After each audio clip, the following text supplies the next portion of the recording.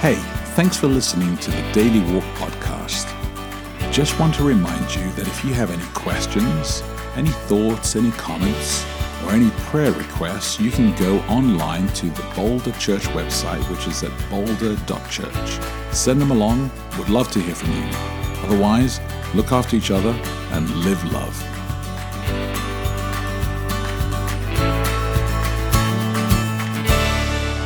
Good morning. It is Sunday, August 4. Welcome to Daily Walk. I'm Becky De Oliveira. And I'm Japhet De Oliveira, and it is indeed Sunday, and that means it's a whole brand new week, and we're still in the Jesus Manifesto series, which is phenomenal and really exciting to be in as we're going through the whole letter of Colossians. So let me pray as we begin today and the week ahead.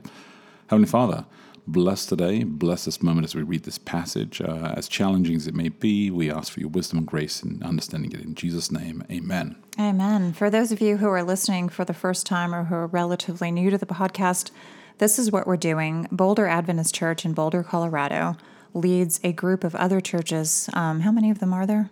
Over 100. Okay, quite a few churches that are all over the place. They all work according to the same preaching plan, so they're all focused on the same text, same topic every week. And what we do is provide a Bible study, the idea being that church service on Saturday will be more meaningful if you've studied for it all week long and thought about it and put some effort in, and then you go and, all these things that you've thought about, the preacher then comes up with another take on it that just creates a richness to the entire thing, and you can have a better dialogue and connect groups afterward.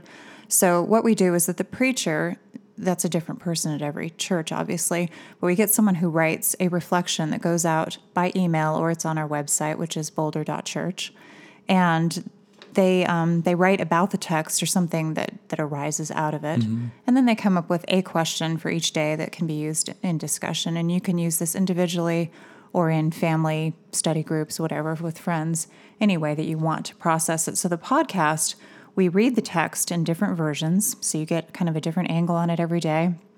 We talk about the recalibrate question.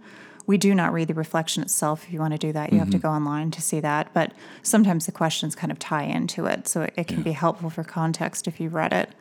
Anyway, without further ado, I'm starting with Colossians chapter 1, verses 24 through to Colossians chapter 2, verse 3. I didn't say that very well. That was clunky. So we're going to say it again. Colossians 1:24 to 2:3. This is the English Standard Version, the ESV. Subheading Paul's ministry to the church. Now I rejoice in my sufferings for your sake, and in my flesh I am filling up what is lacking in Christ's afflictions for the sake of his body, that is, the church, of which I became a minister according to the stewardship from God that was given to me for you, to make the word of God fully known, the mystery hidden for ages and generations, but now revealed to his saints. To them God chose to make known how great among the Gentiles are the riches of the glory of this mystery, which is Christ in you, the hope of glory. Him we proclaim, warning everyone and teaching everyone with all wisdom, that we may present everyone mature in Christ. For this I toil, struggling with all his energy that he powerfully works within me. For I want you to know how great a struggle I have for you and for those at Laodicea, and for all who have not seen me face to face, that their hearts may be encouraged, being knit together in love, to reach all the riches of full assurance of understanding and the knowledge of God's mystery, which is Christ, in whom are hidden all the treasures of wisdom and knowledge. Well, I thought the passage last week was just phenomenal, and I think it's amazing that he finishes this off, and then as he's still penning, he's just saying, well, let me now unpack who this Jesus is that he just talked about. So I think that's where we get into now this section of the letter, which is, remember, it's only a 10-minute letter, so you could read the whole thing really quickly. It's short and powerful and punchy. Here's a question for today. Paul was trying to convince people of this time that what they want is already theirs. Is this the same for us today? Are we searching the wrong places and don't realize what we already have? And I think Probably. that happens. I think that happens in all areas. Well, I think that sometimes we overlook what we already have in pursuit of something that we don't have. Yeah. And I don't necessarily think that what we're looking for is the thing that we already have, but I think that we sometimes are looking for the wrong things or things that, without appreciating what we do have. Yeah, or something lives. that's right in front of you, and you already have the opportunity, and you're looking at the grass on the other side and thinking, oh, it's going to be much better if I do this. Yeah. Well, I think that's one thing that I feel I'm getting a little bit better with age. I don't know if you experience this too, but I Satisfaction. I don't attach as much importance to a particular outcome as I used to. Like it used to be, oh my goodness, I have to get this job, or I have, this has to work out or whatever. And now I kind of think, if it doesn't, something else will. And sometimes getting this thing that you think you want is not the big miracle that you think it's going to be. I think that I now believe that nothing is going to completely transform my life or ruin it one way or the other in terms of, obviously things could, but a lot of these things that, we kind of obsess about of doing this or that, or I think there are a lot of different paths. I think there's a lot of wisdom in that, actually, and I think that comes with experience, right? Where perspective helps you. I've always said this, that I would love to go back in time and have the knowledge of the experiences in some kind of shape or form, so that I was able to kind of say to myself, hey, relax, take it easy, it's going to be okay. You don't have to worry about this, not stress about this. And I think there's something to be said about stressing through it, and I wouldn't want to go back and change anything, yet it'd be kind of fun to be able to have that kind of understanding of where things are at. Perspective of, that there's no need to worry this much about this thing. And I think I used to think when people who are older would say, oh, you don't have to worry about that, I would say, well, you just don't understand. Yeah, right? because you aren't having to live it. So now, as you get older, you suddenly realize actually you do understand quite a lot, and there are these broad strokes of life that kind of wash over, that you just realize that actually fits into, no matter what the circumstances are, it fits into that. Yeah, and I think I used to feel the same way about older people. I would feel envious of them because on the one hand, they've done everything, so they know that it worked out. Yeah. They raised their children successfully. Their kids are happy and well.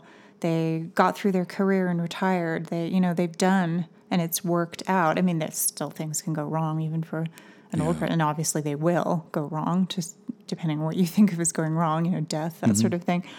But I also think I do understand that way of looking back on your life and thinking you've expended way too much energy fretting about things. I absolutely get that. Yeah. And yet I still do it, but I'll look at people who are younger, people in their 20s or early 30s who don't have kids yet, and the things that they kind of freak out about, and I'll kind of look at them the way that I know that older people looked at me, thinking, you don't need to worry that much about that. That'll be okay. Fine. That's the least of your worries. You could have more courage as well, because there is you kind of see the big picture. It's like with children, they fret about something taking place, and this is a big owie, something terrible. And you're like, you know what? It's not that big, but you don't want to diminish what they're going through. Because people, what they're experiencing is their experience, and they're where they're at. And at the same time, you want to be able to help to alleviate that. And I think this is what Paul's trying to do now, is where he said, look, I've just told you who Jesus Christ is, and he gives the most powerful descriptor that you could ever find in the Bible of who Jesus Christ is, sufficient and supreme. And then he says, but now you know this. You've always known this. This mystery has been revealed to you, and yet you're searching in other places, because later on, I think next chapter or next section, we're going to eventually get to the point where it really comes out, where they are worshipping angels and they're worshipping Zeus. I wonder about this quite a bit, because I've noticed people do have kind of a propensity to latch on to things. Almost the more unlikely and outlandish it is as a solution to your life, the more popular it is. Things that are not evidence-based, things that don't, but they're very popular. And I think anything that kind of promises an easy answer is tempting. It is tempting. To think, all I have to do is this, and everything, is going to be great. Yeah. And I just think that that's an interesting component of it is. all of our human natures. Let me repeat the question one more time, and we'll wrap it up for today as we begin this week. Paul was trying to convince people of this time that what they want is already theirs. Is this the same for us today? Are we searching in the wrong places and don't realize what we already have? So think about that, talk to your friends about that, look after each other, live love, and we'll connect tomorrow.